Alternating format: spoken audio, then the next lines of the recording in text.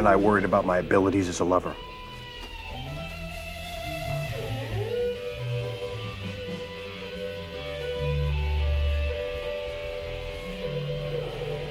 And I was intimidated by other men in her design department. And became convinced she was going to leave me for one of them.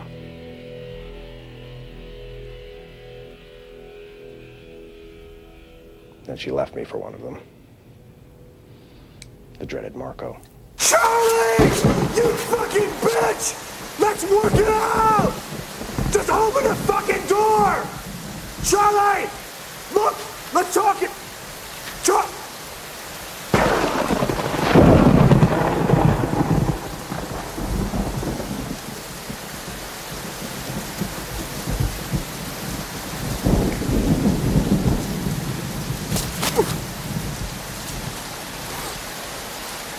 Then I lost it. Kind of lost it all, you know. Faith, dignity, about 15 pounds.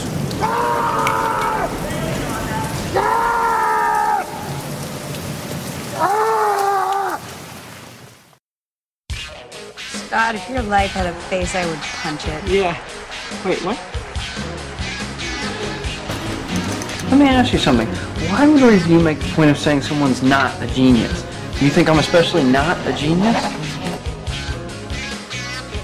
Veronica, why are you pulling my dick?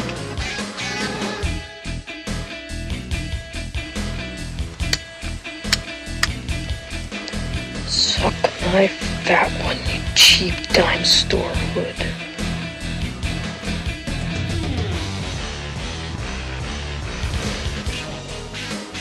Andy! You goonie! Hello everyone and welcome to another installment of the greatest moments in the history of forever. I'm Zach. I'm Matt. And this is episode number 78. High Fidelity. Listener request number 3? 4? 4, Ooh. I believe. We're flying through them. Getting right through them. Yeah, well, I mean, I think with this one, this is probably a movie we would have done anyway. And Matt, do you want to tell us who submitted this listener request? Lindsay. Female listener. Lindsay. Yes, it's true. We do have female listeners. Far and few between. Reluctant. Yeah. So, yeah, I mean, I guess as far as like a State of the Union, you know, we're continuing to do these. The last episode, Royal Tenenbaums, was not a listener request, but... Not well received by the listeners either. I think people are just like, burned out Yeah. on the greatest moments right now. They think we've said it all at this point. They don't think we have anything left to say. And they're right. Yeah, I mean, we're going to continue to do these and mix in our own. I think we're going to do one more listener request for 2017. All right, that's pretty good. And pick them back up after the new year. But we're getting right through the list, and I mean, I feel like it could have been a disaster, and it hasn't been yet. Debatable. As always, you can follow our podcast on Twitter at GreatestPod. Feel free to continue to tweet what you think we would find interesting. Movies, I guess, with The Rock. Or anything else. Yeah. We could definitely, like, whenever I tweet like about a new episode, we could definitely use the retweets. Oh, yeah. Try to expose us to a larger audience. I mean, I know not all of our... The chances are everyone that follows the show has more followers than the podcast account. Definitely. I know that not all of our listeners have the same amount of followers as, say, like an Eli Roth. Right. But, it's still helpful. Yeah. And, as always, continue to subscribe on iTunes. And if you haven't yet, please do. And if you know people that listen... little ass clown communities developing out there. Make sure everyone's subscribed and keeping up to date. We flirted with the idea of always having like a regular release date, but it doesn't seem like that's ever really going to be a thing. So you always got to stay on top of our feed. You never know when new stuff's going to drop. Yeah, and having a same day release date every week. I feel like it's overrated. I think the impact is minimal. Well, all the podcasts that do are way more popular than ours, but So are all the ones that don't. I think like once a month podcasts or once every 3 month podcasts are more popular than ours. But I like how I see like advertisements that's like, here's a way to make money on your podcast if you get like 2,000 listens an episode, and it's like, who are these people that like aren't celebrities and can garner that sort of following? I don't know. Yeah. I don't know. You either gotta be like true crime or some sort of like self-help bullshit. Yeah, unfortunately, not that many people interested in two jabronis talking about Two random douchebags. movies. Yeah. Just random movies that not that many people cared about even Right. when they were released, let alone, 20 years later or whatever. 60 years later in some cases. It's like, what are our qualifications? Did we go to film school? No. Do we work in the business? No. Are we particularly interesting or funny? No. So, yeah, I mean, Thanks for listening, though. we're checking a lot of the boxes Yeah. of what makes a successful podcast. Although I will say, all those boxes also checked by several podcasts I've listened to. So I don't know. Should we get into it, or Yeah, I guess so. Do we want I to mean- dance around it a little bit more, feel it out? I feel like you should maybe speak to the fact that the main character from this movie was a fairly big influence on your life at a certain point. I mean, I don't know if I would say at a certain point. I would say, Perpetually. I mean, I read this book towards the end of high school. I probably saw the movie first, although it gets harder to remember, Yeah. the more Right. years that go by. I don't really remember exactly, but What year did this come out? this came The out in movie? 2000. Okay, wow. So I'm assuming I saw the movie first and then read the book later. The novel written by Nick Hornby. He also wrote like About a Boy, Fever Pitch. Fever Pitch, a few other things. Now he's kind of He wrote moved into the Brooklyn. script world. He wrote the script for the film Brooklyn. Oh, and that movie A Long Way Down, which I think was his book as well, Yeah. with Imogen Poots in it. Yes. And so I kind of got into his books after seeing this movie. And, for a while, my life was just like a series of top 5 lists. I feel like with when my I friends. first met you, you were still kind of pushing the top 5 list. Yeah, for me, there's like a specific line in this film and in the book about like, the things that you like, defining you. Yeah. Like the movies and music and books and stuff, that being your personality, that being or yeah. at least like a big indicator. And I still kind of subscribe to that theory. Even if the film and the book itself try to push against that in the end, I still kind of just ignore that. And I'm like, yeah, what they're saying is true. Yeah, the lessons trying to maybe warn against the dangers of that and how isolating it can be. Now, I will say, without jumping too far ahead in the movie, just one of the ideas that makes me think of you and then maybe me to a lesser extent is him owning this record store and having these couple of dudes that work there with him, and the fact that they just kind of love music but openly mock their customers. Yeah. Well, yeah, I mean, Rob, the main character played by John Cusack, he owns and operates a record store called Championship Vinyl. Not a great name, really. No, I like it. Oh, okay. Never mind. Up for debate then. I think it's kind of cool. Yeah. Championship. And is it Championship Vinyl or Championship Records? I don't know. Yeah, I don't know. Either way. I think it's Vinyl because later on when he starts his own record label, it's called Top 5 Records. That's right. But anyway, he owns and operates this record store, and he has 2 employees named Dick and Barry, Oh, yeah. played by some guy and Jack Black. Right. I don't Jack know. Black in maybe his funniest role for me. This was like peak Jack Black. Yeah. After this movie, it was like, let's get him into Shallow Hal. Let's get him into Orange County. Tenacious D was taking off. Like, this was like, oh, this guy is going to be like a major player. Oh, yeah. And I mean, Jack Black still has a pretty successful career today, I guess. But he's probably like way richer than you would maybe imagine at first thought. Because I remember hearing him on the Stern Show talking about like getting paid like $1 million or something to be in like Shallow Hal. And I mean, you just think about all the shit that he's been in since then. I mean, how much do you think he got paid to be in like King Kong? That was probably, I would maybe guess and say that was like his biggest payday. Movie payday, but I don't know. But yeah, I mean, it's funny. Like, I think this is maybe even more common with like comedic actors, but probably just actors and actresses in general. There's like an approval rating. Yeah, and it's like there's a time period where like somebody can do no wrong and everybody loves them, and then it quickly turns with everyone. Michael eventually. Cera disease. Well, I would say Jack Black predates the Michael Cera. Right. I mean, and then obviously like you know, like a Vince Vaughn. It was like everybody loves Vince Vaughn, like across the board. And then all of a sudden something happens, and it's like he can't buy a hit movie at this point. And it's just like, I don't know what it is that makes it happen. I mean, Will Ferrell is the same way. I mean, Will Ferrell universally loved for like a decade, and then now it's like nobody even gives a shit. When he has like Will Smith. Well, yeah, Will Smith.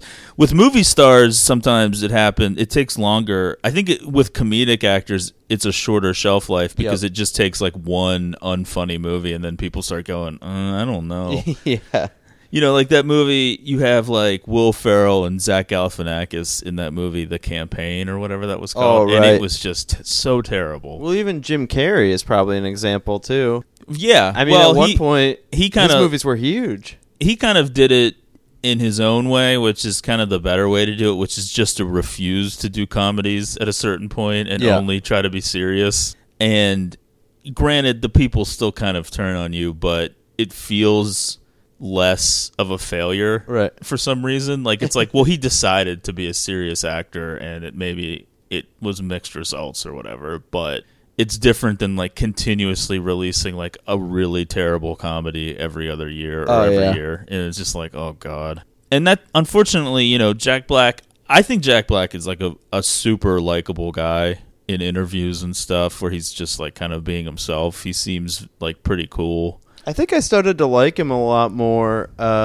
after we watched some of that reunion with the School of Rock kids when they were doing I agree, but I feel like I always knew that was like how he was. You had the insight. He just always seemed like a pretty cool, down-to-earth guy, and so like this post-High Fidelity time period was great for him, and I definitely was all in. And I remember seeing Orange County in the theater and thinking, like, is this a comedy? What do you think like Gwyneth Paltrow was thinking when she was like acting opposite of him in Shallow Hal? Well, I'm sure she was just like, wow, he's like a really nice guy. No, I know. I would never fuck. Shallow Hal, that's a movie that like I saw in the theater and like loved it at the time. Now, I don't really feel like if I watched it now, I would probably not like it. Isn't Jason Alexander in it? Yeah. Too? Yeah. And he has a tail at the end. But like, I don't know. Like, that was just kind of comedic worlds colliding, because that was what are those dudes that did Farrelly brothers? Yeah, the Farrelly brothers, and they kind of like had a lot of success coming off of like There's Something About Mary and Me, Myself, and Irene. Yeah, with Jim Carrey. See, all these worlds colliding, right? And so you have Jack Black working with them on Shallow Hal, and then I don't know. I think with Jack Black, he's managed to have like a hit every now and then, to just enough to keep a career going. Like Tropic Thunder, which you could argue he wasn't really an important part of the film. It could have probably been played by somebody else, but he was in it and it was successful, and so there you go. I mean, was there? Speaking of that movie, I just like. I know that movie did good, and there's some funny parts in it, but like the whole thing with Tom Cruise dancing around, I mean, that was just not funny at all, right? I think he's making fun of Harvey Weinstein. I remember you telling me that he was supposed to. I couldn't remember if it was Bob or Harvey, but I remember you saying that. That's now it has like an added layer to it, I guess. But Yeah, I don't know. I think people were just kind of like, wow, this is weird for Tom Cruise to be doing this. And so people kind of liked it, I guess. Plus, like, Robert Downey Jr. in blackface. Oh, yeah, people just it's loved. so ridiculous. He was nominated for an Academy Award for that. I think he lost to Heath Ledger for The Dark Knight. Anyway, High Fidelity. Yeah. That's a movie that we're going to talk about. A guy obsessed with collecting records, which is also something that I did for a while and had an unwieldy amount. Oh, yeah. Just an insane amount of vinyl records, which I had to eventually sell off. Yeah, it was like, that would talk about like an anchor around your neck. Was like, thousands of records. Well, I feel like you were into it before the craze really took off. And then as it was taking off, you were just getting more overwhelmed by the amount of stuff that was coming out. Yeah, I was trying to keep up with it. And eventually I was like, I can't do this anymore. Yeah. It's too stressful. At least with Blu-rays, there isn't like that many like super limited things that like you have to get online for and pre-order. And like Criterion does some releases every month, but there's months that go by where you're not even interested in like one of them. Or if I couldn't afford them the day it came out, I could just wait. Whereas like with the vinyl, it was like you had to be right on it. Yeah, and I always put a lot of unnecessary pressure on myself when it comes to those kind of things. Yep. Needing to get everything. But now, when you were collecting, and this relates to the movie, I guess, a little bit. Well, the book came out in the early 90s, we should say, when record collecting was dead, basically, right? Yeah, I mean, these guys, these characters from the book, holding on to the world. They had the world to themselves, which was probably a great time if you were into it. But there was zero prestige or coolness associated with it. This is one of the things that always comes up as like one of our main questions, because I think like we look at people in movies basically having like nothing jobs, but are able to have like pretty decent apartments in big cities. And you're like, how much money is, I mean, this is a big storefront too. He's got a lot of space in there. It can't be cheap, the lease, or I mean, it's hard to believe that he owns the building, but I think like he's barely scraping by in the book, and then he also does like a lot of mail order things. Yeah. Maybe by the year 2000 when the film came out, the unspoken subtext is that he's selling stuff on eBay too. Right. Because that's like, I mean, when you see record stores now, that has to be like a huge part of their sales. Yeah, I think a lot of them have moved into that world because it's an easier way to reach collectors, all over the world rather than just in your localized area. Yeah. But yeah, I mean, if you build a good enough reputation, you'd have people coming from out of town a lot and stuff too, making trips. True, yeah. I don't know. I mean, it is. I'm more concerned with Dick and Barry. It's like, how do they, Well, it is funny with them when... How would they afford anything? I don't know. Because he basically said that he was hiring them to work like 1 day a week, and then they just started showing up. I think 3 days each. Okay. And then they just both show up every day. But then, like, I like when you find out that he kind of, like, goes to the club with them as well. Because at the one point, the bald guy's like, oh, yeah, guys, I can't go to the club tonight. Well, I think they mean like a music club where somebody's playing live, not like a dance club. Right. I know, but still, I'm more like the idea that Rob continues to hang out with them afterwards. He's like constantly annoyed by them, but they're also like the only people he can relate to and talk to. Yeah, I mean, in a weird way, it's like Rob is like kind of the king of the nerds. Like, he kind of is a little bit above them, but he's still basically a part of them. But he's got this massive record collection, and at one point you find out he's reorganized them in autobiographical order, which is just insane and so like just self-indulgent. But that made me think, like, when you had so many records, did you ever try to organize them? They were alphabetical. You kept them alphabetical the whole time? Not the whole time, but yeah, various points. Wow. Yeah. Took a lot of effort. In my limited record collection, I usually keep them alphabetical, but you had like so many. Do you know what the final count was at its peak? No. I have no idea. it was. And I wouldn't care to admit it on this show anyway. Let's just say that when I sold a fair amount of them on eBay, there was some tax issues that arose from that, which is, kind of hard to do when it comes to eBay. You have to make a lot on there. Yeah, well, I guess the movie kind of kicks off with Rob's girlfriend Laura breaking up with him, and kind of this setting forth a chain of events that causes Rob to take a state of the union of his own life, reevaluate past breakups that he's had, and then eventually contact these past breakups to see what went wrong. Oh, yeah. Something that works in the sense of like a movie or a song, but seems kind of unrealistic to actually want to do that in real life. Kind of, although for people who just can't let things go. Well, I mean, yeah, that kind of is me, but there's a certain point where right. I mean, I keep things going way too long, back and forth a lot of the time. Now, Rob seems pretty crazy, but he also seems like he's got the crazy contained to his world. Although, when it kind of goes on and you find out that he's been, like, calling the place that she's staying and, like, standing outside. Well, who hasn't done that? Well, yeah.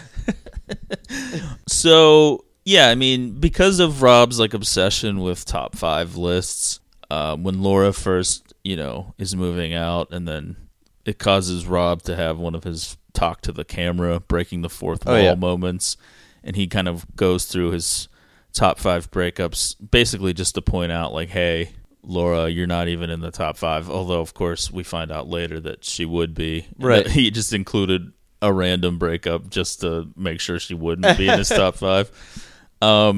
We get his first ever girlfriend, who was a girl that he made out with for 2 hours, 3 days after school.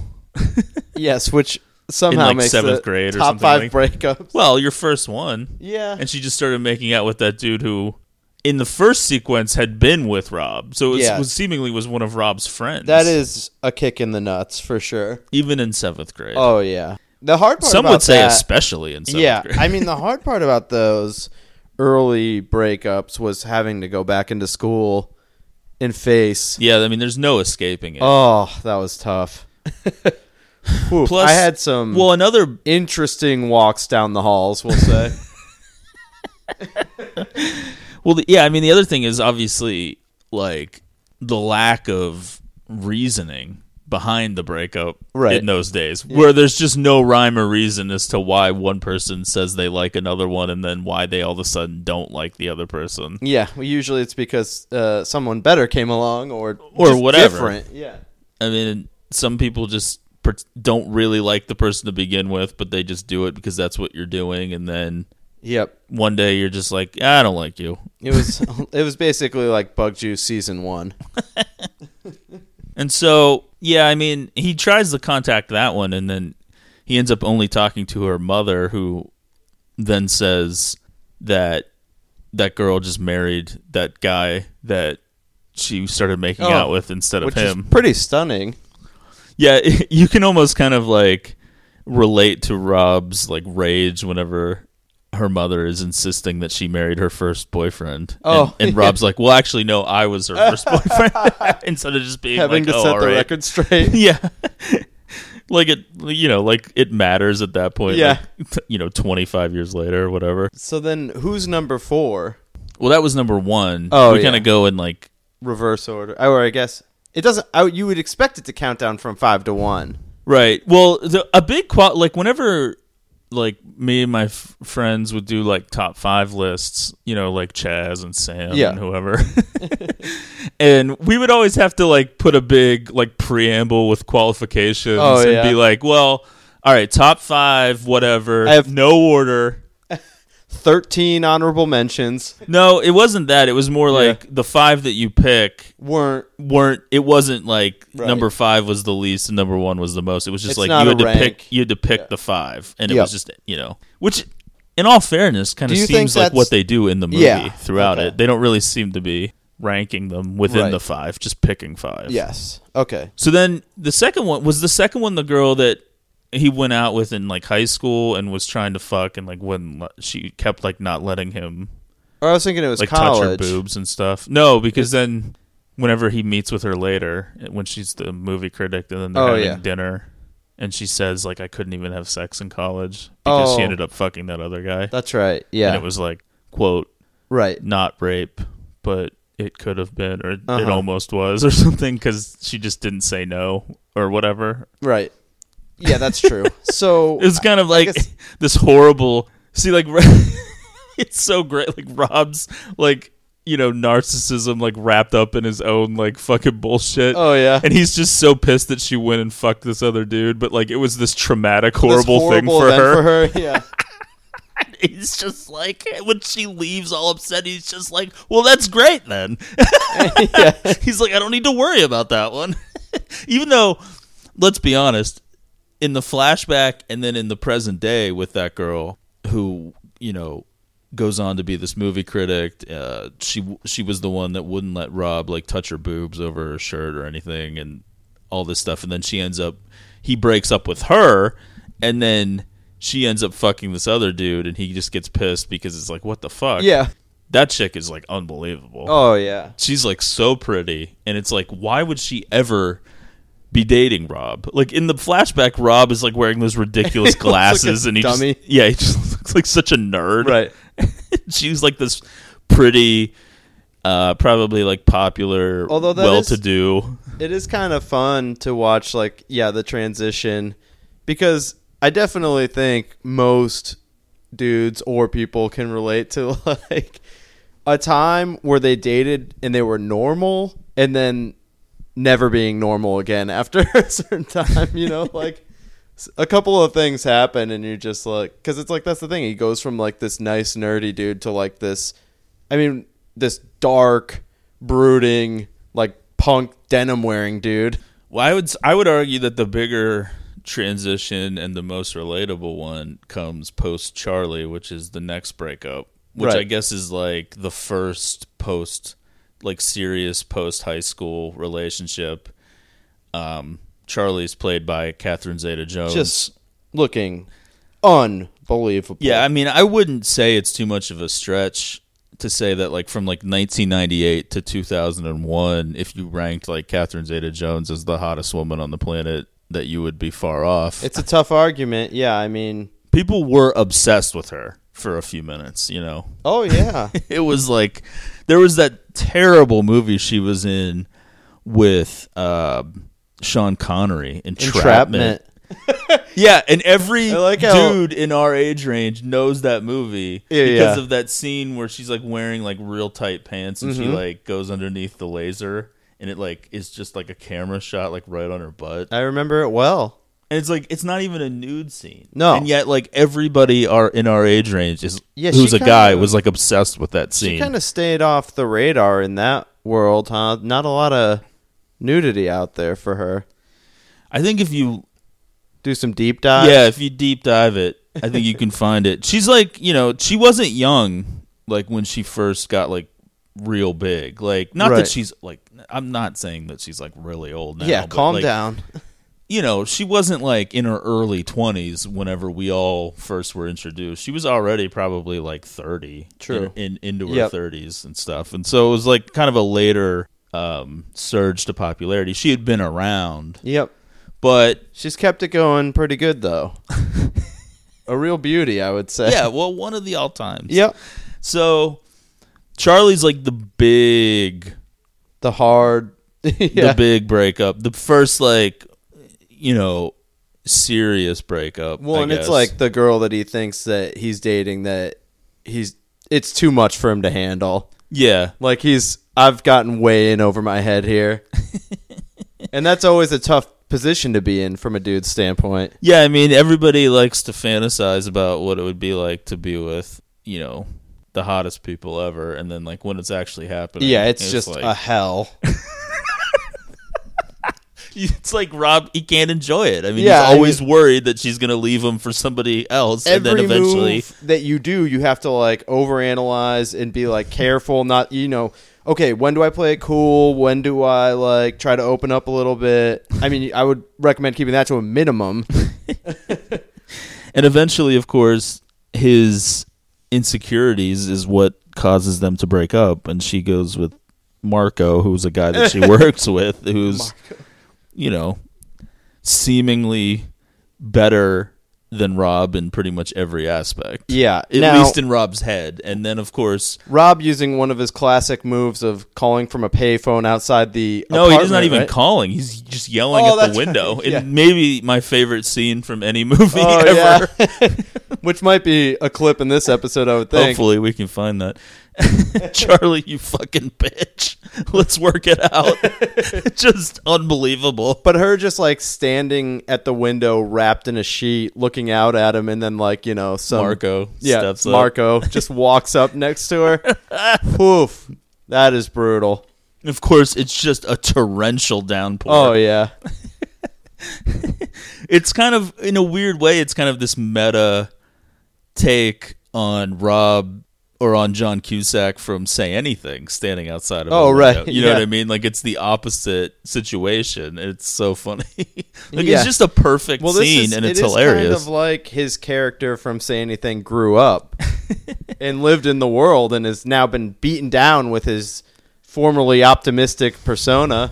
Yeah. And then his fourth breakup is kind of like the rebound from Charlie, where he ends up with a girl that also is like had a severe breakup. Right. They're able to... And they kind of like unite in their connect, sadness. Yeah. And then she betrays him by breaking up with him for somebody else too.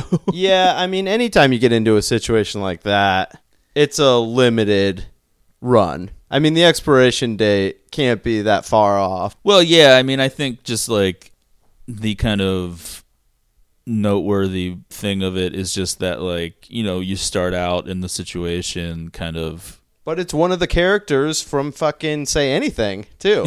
Yeah. Which is funny. And his sister's in it, too. Yeah. Well, I mean, you know, John Cusack had a little bit of stroke in 2000. He was when I was just looking together. at the Wikipedia, his name is listed as one of the like screenplay writers, too. Yeah. That's pretty cool. Yeah, I think Touchstone took this book in like 1995, and then it floated around for a few years, and then they liked what they had with like Grosse Point Blank, so it's kind of like a lot of the same team. Oh yeah. And then well, I remember because this movie takes place in Chicago, which I think there's times in my life where I've thought it was New York City. Right. Okay. But I don't know. I never thought that. Okay. But okay. But well, when the book takes place in London. Oh, okay. So it's kind of, they change everything. Yep. You know, obviously, to Americanize it. But when I was in Chicago recently, I was reading that John Cusack like lives in Chicago still and like loves Chicago. Like there's this area, Wicker Park, which is basically like a long stretch of just like bars and hipster and shops and like record shops and stuff. Mm-hmm. Which kind of seems like it would be like an area where this movie takes place. But I don't know. That was just like an interesting bit. Well, yeah, about he took the book, and while they were working on adapting it, you know, he got into the mind of the character, and he was like, "Yeah, I know the school that he went to, and I know the record shops that he hung out with, and they all had Rob, Dicks, and Barry's." It's funny to say Dick and Barry. Yeah. Barry and Dick, they had all three of them working there at all these record stores, and he's like, he knew all these places and all these bars and everything, and it kind of all came together. And I mean, as far as like adaptations go, it's pretty strong. Like it changes obviously the setting, and I think the main character's name is not even Rob in the book, but it all kind of makes its way into the film. Yeah, and when he reconnects with the last breakup, at the post-Charlie one, she kind of seems in a similar place in life as Rob. And yeah. He's like... They're kindred spirits. He thinks that he could probably sleep with her whenever they meet up, but he doesn't, and he just leaves. Because he's still like trying to figure out how to... Get Laura back. And Laura's friend, played by Joan Cusack, she kind of inadvertently lets it slip that there's this Ian guy in the picture. What fucking Ian guy? And so, you know, through some, I guess, like backtracking through his mind and putting pieces together, he's able to figure out that Ian was a guy that used to live above in their building. Yeah, in the building, like in an apartment above where Rob and Laura lived, and then that guy's played by Tim Robbins. Yeah. In just a bizarre look, that role, ponytail. appearance, person, Yeah. everything about it. I mean, it would make me think, like, if I was dating a girl and then she broke up with me and went with that guy, I'd be like, well, obviously. I guess I dodged a bullet. Yeah, here, like, I obviously didn't know her at all. I know. Because that seems insane. It is so weird, though. I mean, there is always, like, some familiarity with the dude that's next, but it's like, how did that happen? The neighbor from upstairs? Yeah, I don't know. Well, it really, I mean, kind of one of the things that isn't directly addressed in the film is, like, when did these like what seeds start getting planted? What happened here? Yeah. How did this all come about? Because I don't know if I'd ever be able to get over that. Yeah, and Rob certainly, asks a lot of questions. He needs to know, including, like, because their breakup drags out over time, which seems intentional on her part. She never moves out all her stuff at once. She kind of will, like, drop by and pick stuff up and talk she about... acts like she doesn't want Rob to be there, yet she will constantly, like, let him know in advance that she's going to be doing it at a certain time, rather than just show up when she knows he's at the store. Yep. So it's like, well, does she want him to show up? Playing around a little bit. But it's like, did she just move right in with this Ian dude from... Well, apparently, yes, but then she says that she definitely doesn't sleep with him right away. Yeah, which is weird. But that's what I was kind of building up to, because at some point she goes to dinner with Rob, and of course he just has to ask, like, have you slept with him yet? And she's like, well, what? I mean, you can figure it out. We're adults and we live together. I mean... Well, no, she says that she hasn't slept with him. Oh, I thought first. Well, okay, yeah. And then eventually she does. Yeah. And then, I guess, like, at some point, it seems But it's like, if you're Rob, I mean, what amount of denial are you living in? I would be like, if you're a dude and you guys break up, you should just know that it's happened. Well, we do get the scene of him imagining it. Yeah. Which I guess at that point, they actually haven't had sex. Right. Yet, but, well, you then might as well prepare yourself for it. He makes up for it because he runs out and sleeps with Marie DeSalle. Lisa Bonet? Yeah. Yeah, which, by the way, I didn't realize until recently that was Zoe Kravitz's mom. But she looks exactly like her, so it makes sense. I don't know how you didn't realize that. Well, I don't know. I don't really know who she is. She was from The Cosby Show. Okay, well. You weren't allowed to watch that. I didn't, well, no. You weren't allowed to watch African-American programs in your house. Yeah, well, I had heard some stories about what the main character was up to. It always is weird, like, how I'll hear, this is, like, kind of off the beaten path, but, like, and totally horrible, but, like, I feel like I've heard multiple times stories about, like, kids that, like, I mean, not like my friends or anything necessarily, but, like, wherever they are. Just people that, whoever they are, I don't know. But, like, just, like, people that I knew or tangentially would know, and then it would always come out that, like, someone or someone's cousin or something, they, like, wouldn't be allowed to watch, like, shows with black people in it, like The Cosby Show. That is weird. Yeah, I don't know. Because their, like, family was, like, I was so certainly racist. allowed to. I just always thought it was kind of boring. I watched, a couple episodes. I think we were, like, I would say even me, and I'm older than you, was probably, like, too young to even be interested in it. Right. Like, it just, it kind of was over by the time I was watching. Yeah, like, I was more in, like, the Family Matters era. Oh, yeah. Definitely watched that. Yeah. But, like, she was on that, and then she was on a show, like, that was kind of like a spin-off of that, where she played the same character, but it was, like, her in college. I think it was, like, a different world or something like that. I think that's... I mean, Zoe Kravitz in this season and then, she was with Lenny Kravitz. Yeah, which I never knew that, yeah. If I had known that, then I would have been able to figure it out. But she does... I mean, Zoe Kravitz does look exactly like her. Yeah, smoking hot. Yeah. And she plays just, like, kind of a local musician that's kind of has, I guess, enough success to be putting out, like, CDs or whatnot. Yeah, and she strikes up, like, a flirtation with Rob, and then they get it going for one night. Yeah, it's always, like, I guess it doesn't really take, though. When I was, like, in high school, I guess I didn't really understand fully the concept of just like a random one night stand, because it always kind of struck me like if that something like that would happen in a movie, that would lead to then further complications down the line, but it really doesn't. He just like sleeps with her, and then the story just kind of continues with him and Laura.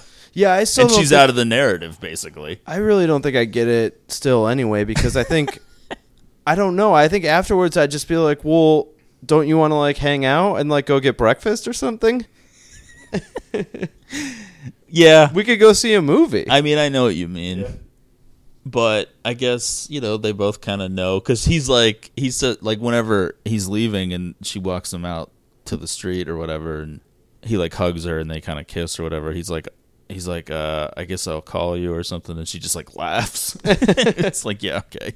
And so he kind of at least has that in his back pocket to like make up for the whole Ian thing, I guess. But, it's never justification though. It kind of just seems like, well, perfect timing that Laura's dad dies, because that's seemingly the only way back in for Rob at this point. Because it does, she's staying with Ian. He's calling 24/7. Laura's like, I'm sad because my dad died, and Rob's like, I'm not.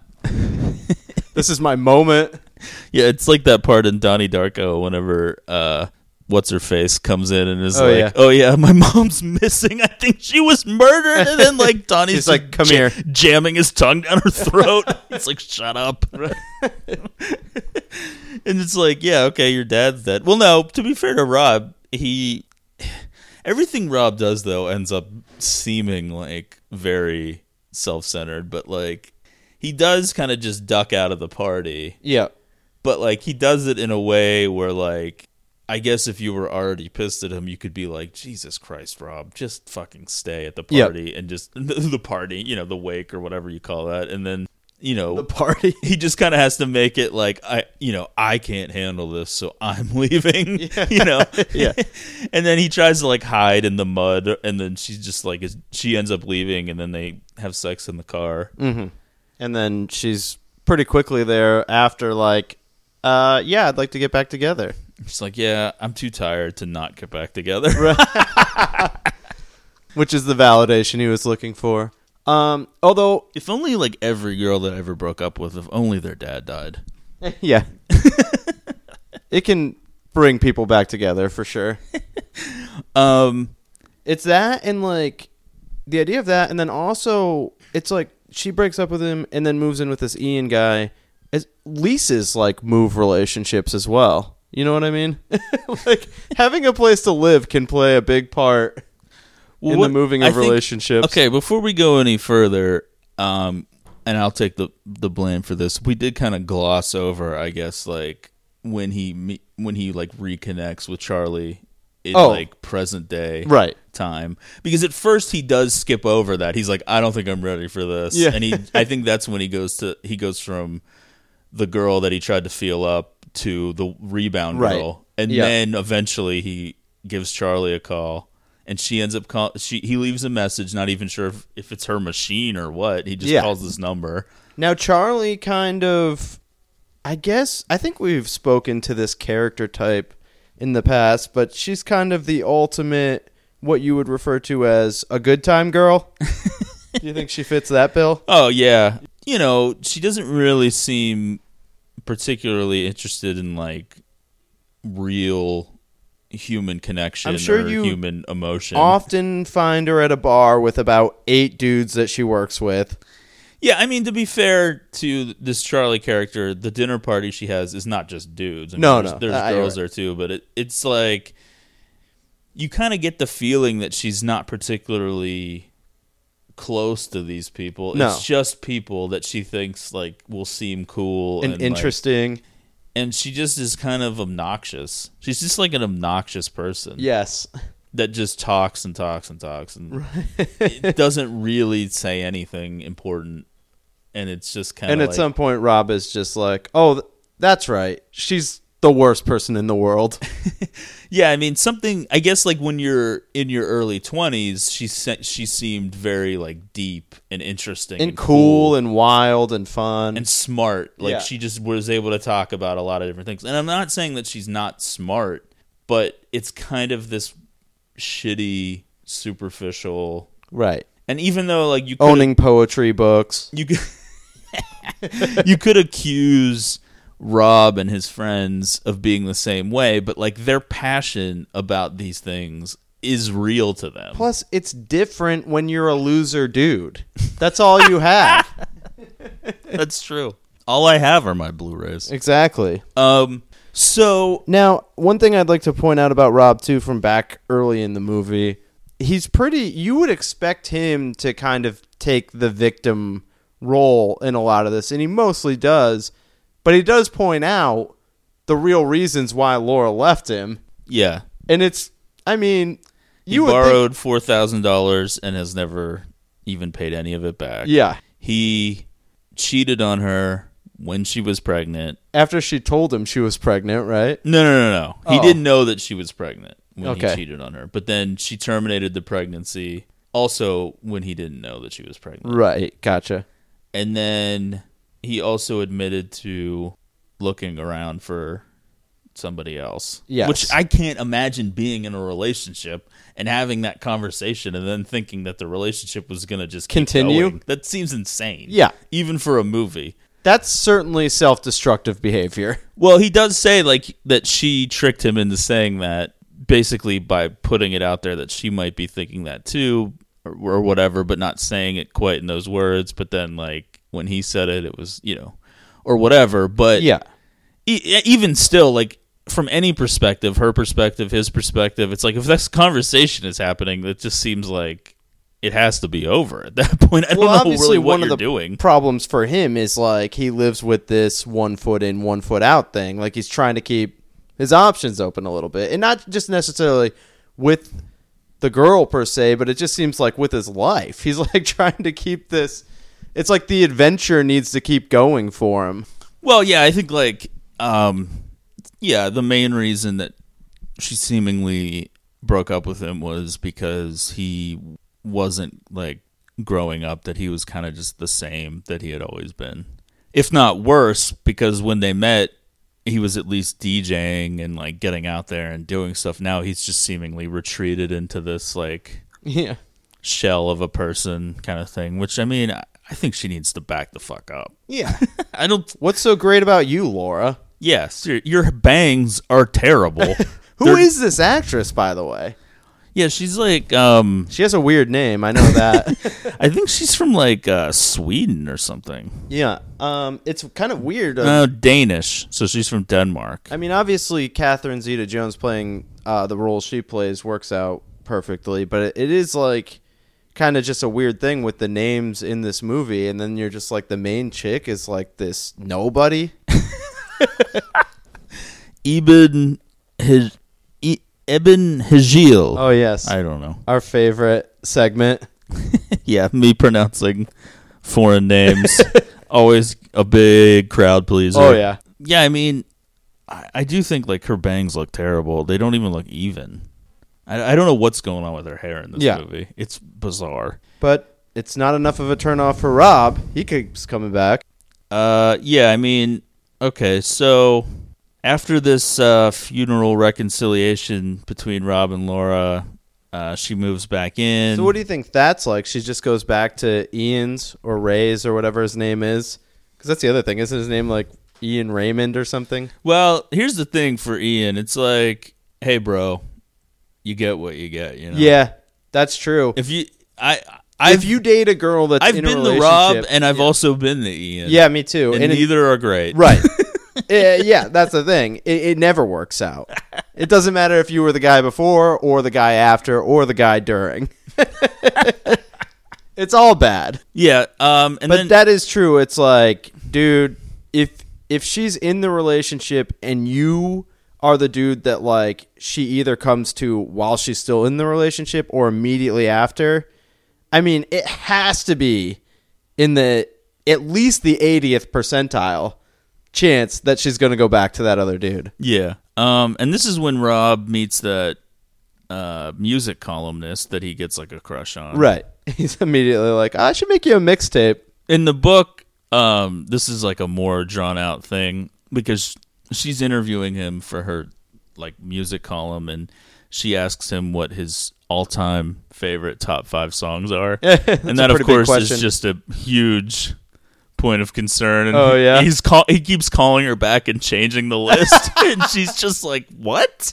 Like, what? She's like, this is like a 500-word piece in like the last page. He's of like the he's newspaper. waking up in like a cold sweat, like panic attacks, and keeps changing the order. It is a great moment in the movie though, because it is just like all of this fight and the, just self-loathing and this journey to get Laura back. And then as soon as he's got her, his eyes are starting to wander again. Yeah, I mean, I think thankfully in the movie this gets cut off pretty quickly. Yep. And he's just like, He's like, I gotta get over this shit. And so then he just like clumsily proposes to Laura, and she's Yeah. just like, yeah, okay. Right. Now this scene has to be relatable for you. Let's not. If they replaced it with a Wendy's parking lot. 5-piece crispy nuggets in the cup holder, onion ring for a ring. And then Laura puts together this concert where he's gonna like DJ, and then like these two like skateboarder kids who have been robbing Championship Vinyl, who happen to be these musicians who I know, call which- themselves the Kinky Wizards, And which again, is so this horrific. part is like ridiculous because Barry and Dick, Dick Yeah. and Barry are just listening to the skater dude's music in the store, and Rob comes in and they're all in agreement that this music is like fucking great. Yeah, it's actually a song by some real band, the Royal Trucks. But Rob decides he's going to start a label and pay for them to record like an EP or whatever. Now this is also There should have been like an added scene where he's asking Laura for another $4,000. That's the thing. It's like you're $4,000 in debt to your now current girlfriend again, and it's like, Well, what? As long as they're together, I mean, I would feel no obligation to pay that back. really. And I feel like if you're not together anymore, that's justification. Especially if she broke up with me. Yeah. Maybe even more. Yeah, well, that's the thing. I guess at that point, maybe there can be like a discussion. Okay, yes, we're getting back together. You're moving back in. Well, it's also like you live at my apartment, so can't we work that into like? I feel like at some point we can just call it even, right? Now, $4,000 is a pretty big sum of money to borrow from someone, though. Yeah, it's never really. I can't remember in the book if It it's had to made be to more pay for clear. stuff at the store. I don't know what else it could be. Yeah, I think in the book it's made more clear as to what the money's for. In the movie, it's kind of just glossed over as just a random thing. But you would assume to keep the store afloat, but I don't know. Now, the idea of starting a label at this time had to be. I mean, you could start like a little crappy indie label now, and you could probably do it for pretty cheap. But at this point, like, it just seemed like all that stuff was way more expensive, like paying for studio time, Yeah. like copywriting shit or whatever you do. I don't know. It's who knows what this actually meant. Right.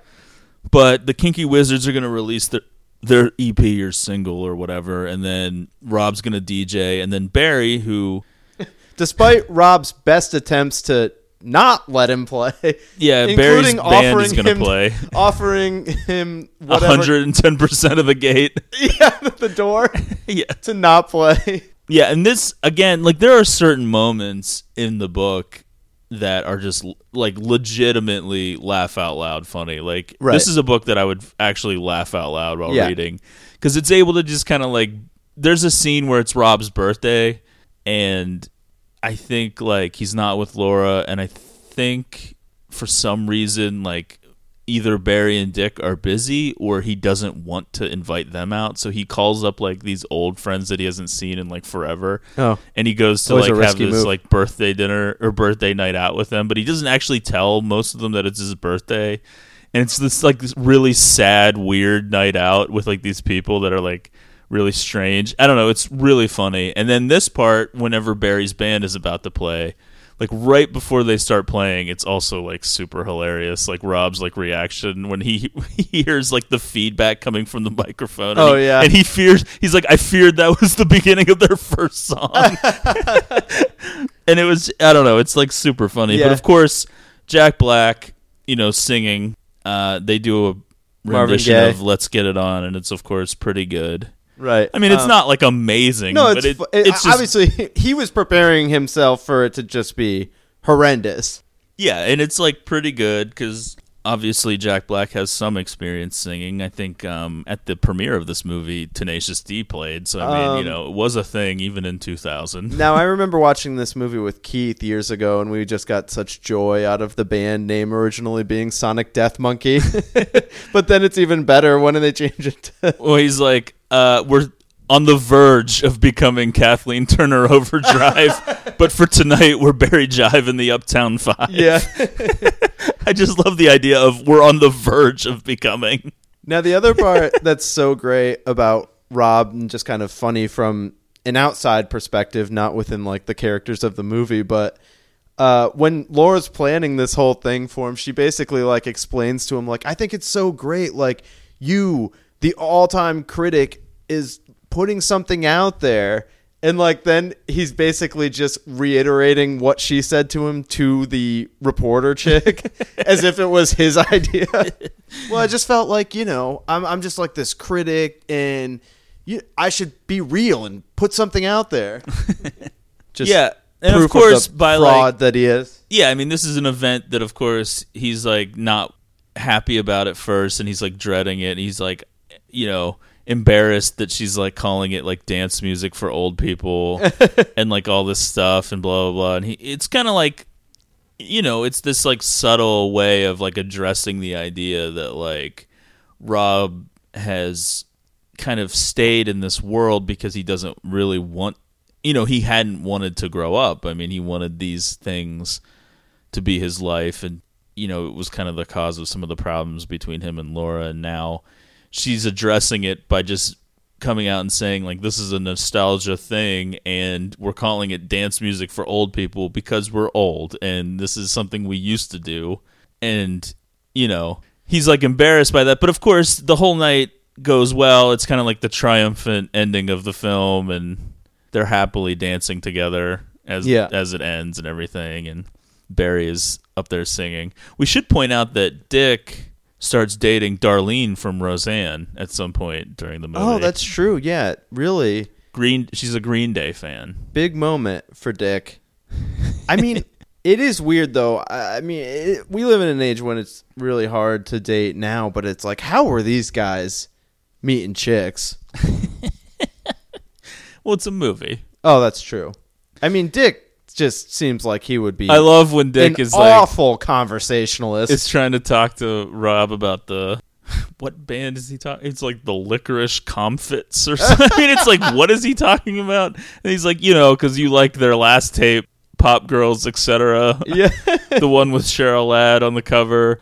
Oh, yeah, that's right. You wouldn't have seen the cover because I just made you a tape. It's just like, oh my God, shut up. Yeah. It's like, I mean, I admit that, like, I am probably, like, parts of all Rob, Barry, and Dick, like, put together. Well, what but, is like, the Dick takes it to a point sometimes where you're just like, oh, my God. Yeah. Dick is basically like our Twin Peaks episodes of this. Dick is, like, the lowest point of my life. And then, like, we all kind of like hope that we come off as like a Rob, but we're probably more like a Barry. Oh, yeah. Because Barry is just like, what is the scene where he basically just completely shames a customer? Oh, when that older guy comes in he wants to buy. Some sweet old guy. Yeah, he wants to buy, is it I Just Called to Say I Love You? Or what's something, yeah. I don't remember like what song it is, and they're like laughing him out of the store. And then there's another guy who wants to buy that Captain Beefheart record, and then he just refuses to sell it to him. Oh, yeah, that was the part I was thinking of, yeah. And he's like... talking him out of it. Well, he doesn't even talk. He just says he won't sell it to him. It's not for sale. And then he sells it to that other guy who they think is cool. Yeah, just a ridiculous thing, really. I can remember being in Attic Records one time, and somebody came in... wanting to buy just Metallica records for somebody as like a present, like to put on display or whatever. And like you could just tell they were like, oh yeah, we have like a couple, like they're like reissues and they're like $30 or whatever. He's like, really, they're that much? Like he had no idea really of like this whole world of records like still going on. Like I think he thought he would just be able to walk in and they'd be like old copies of Metallica records for like $1. Yeah. And he was like, really? He was like, okay, well, I'm good. I'm just going to go. But it was just kind of a funny scene to watch happen. Oh, yeah. I mean, I spent just uncounted hours in Attic Records. Oh, yeah. They knew you by name there. I witnessed all kinds of scenes. They used to, on Record Store Day, set things aside for you. Yeah, I remember that, like, they got sent, like, that one copy of, like, that Hold Steady. Oh, yeah. Advanced version of right. What was that album called? I can't remember. Yeah. We Get Together. Well, that Heaven is Whenever We Heaven, Get Heaven Together. is Heaven is Whenever is the name of the album, right? Right. It was like an advanced. It had like different artwork and everything, and it was like a clear vinyl. It was like there was only a couple hundred of them made, and they got one. And I was just like, "Hey, did you guys get that?" And he's like, "Oh yeah, we got one, and we put it back here." He's like, "Yeah, I could sell it to you, yeah, as long as you don't like sell it on eBay," which I did immediately. I know you were like the dude that like Jack White was like raging against because so many of the people were doing that with like the Third Man special releases. Yeah, well, unfortunately I didn't get my hands on too many of those, but. Those were hot sellers on eBay. Yeah. You know, there was that one, before I even really knew what Record Store Day really even was, and it was still like a new thing, I walked into the Exchange on McKnight that one time, and they had all their like Record Store Day stuff still like hours into the day, because I don't think anybody knew that the Exchange would have them. I can remember you telling me and just finding stuff late and like selling it for like $80. Yeah, I picked up that like Fish 7-inch. I don't like Fish. I don't listen to Fish. I don't care about it. But I saw that it was like numbered, and I was like, it was like $6, and I was like, I'm just gonna buy this because I think I could probably sell it. So then I listed it on eBay from the front seat of my car for like $90, and it sold in like seconds. I can remember. God, before like everybody caught on to Record Store Day, that was like a huge moneymaker for me. I think the only record I ever sold online was Blink-182, Take Off Your Pants and Jacket, because I ordered a copy of it from I think like Hot Topic Online or something, and the mailman like folded it and put it in the mailbox. Like not the record didn't get folded, but like the sleeve did. Oh yeah. So it was like folded from the corner over. So then it had this huge crease in it, and I was like, well, I don't want this. So I think I sold it for like $13 or something. Oh, God. Yep. Yeah, I don't miss those days. Yeah, there's some fun to it. I actually they do that Record Store Day for Black Friday, too. Records and I was just like looking through some of them at the Exchange when I was there today. And all of them are like so expensive now. They really I was blown away by like just the prices on some. There was like everything was like $50 or $40. Oh, I know, it's crazy. It's so dumb. Yep. All right, well, anything left with High Fidelity? No, it definitely was like a culturally significant thing for me. Yeah. Something that worked its way into my personal conversations for many years. Yeah. Still sometimes creeps in. And I mean, I think if you're like of a certain age, it's kind of just like, you know, one of those movies that is part of your identity, your cultural identity. Absolutely, whatever that means. Yeah, I mean, certainly when you look at like relatable characters from movies, Rob has to be right up there. Yeah, unfortunately, also Barry and Dick. Yeah, you know, when you're taking a real hard look in the mirror. And for me, Tim Robbins from like a looks perspective. You wish. All right, follow the show on Twitter @CreativesPod. Subscribe on iTunes. Make sure you're telling your friends. Thanks to Lindsay for the request. I think it was we enjoyable. Might have another female listener pick coming up at some point here. Yeah, real soon. Oh, yeah. And like I said before, I mean, if you haven't figured it out, I mean, the episodes are just going to get posted when they get posted. Yeah. So, I mean, But if you're one of those people that refuses to subscribe, I think you need to just subscribe or the Give check Us a every day. Seconds gives us like a chance to like sprinkle in some bonus material. Yeah, I mean, the original idea with the Give Us a Seconds, I think, was to do them and then in the same week do a regular episode. Like, which kind I of think as, we like, mostly do that. Yeah, so I mean, I think people need to focus here. Right, Pay attention. come on, people. Our egos are so fragile that if our downloads dip even just a little bit, it's like a full-blown panic. Just a downward spiral of self-reflection. Yeah, I mean, we're calling up ex-girlfriends. Yeah. I don't think any of mine would even agree to meet with me, which is also I don't know. That is hilarious one thing about this movie to me. Well, that is the thing. I make sure those bridges are real crispy. Oh, same for me, they are too. super burned.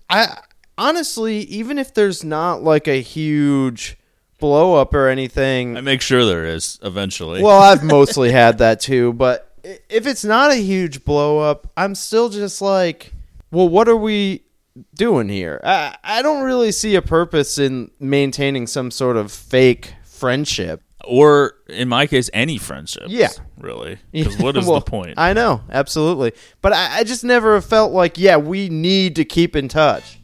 No, that's not a real thing. Right. I'd say, like, most people don't have any exes that they really talk to on a regular basis. Of the time when I've known, like, two people that did keep some sort of connection, it's because they would end up, like, hooking up again.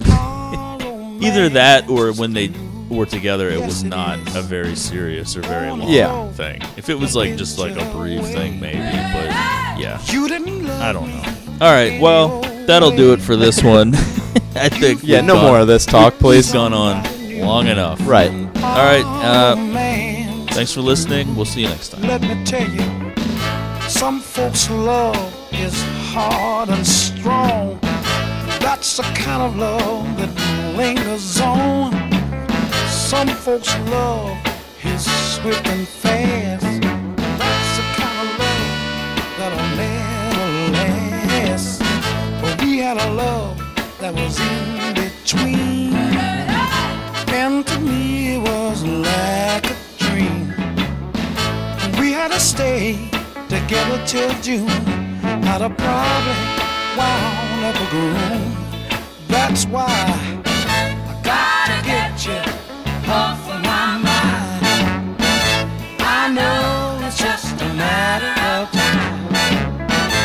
You found somebody new, and our romance is through. Listen to me. Someday this old heart of mine is gonna find a love that'll make me shine.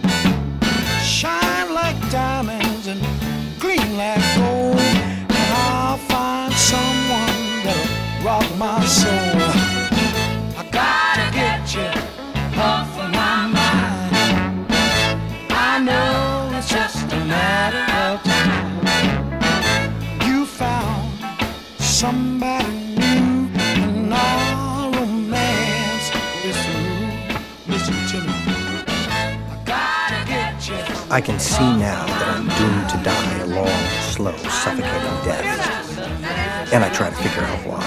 Of course there's envy. Why isn't my life like this? And sure, I want their money and clothes and jobs and opinions. And I'd like to have advice on jet lag, but that's not it. I mean, they're not bad people, and I'm not a class warrior. It's something else. I never did. And I was very supportive. And then it dawns on me. It came down to me to tell them the truth. Charlie's awful. What was the truth?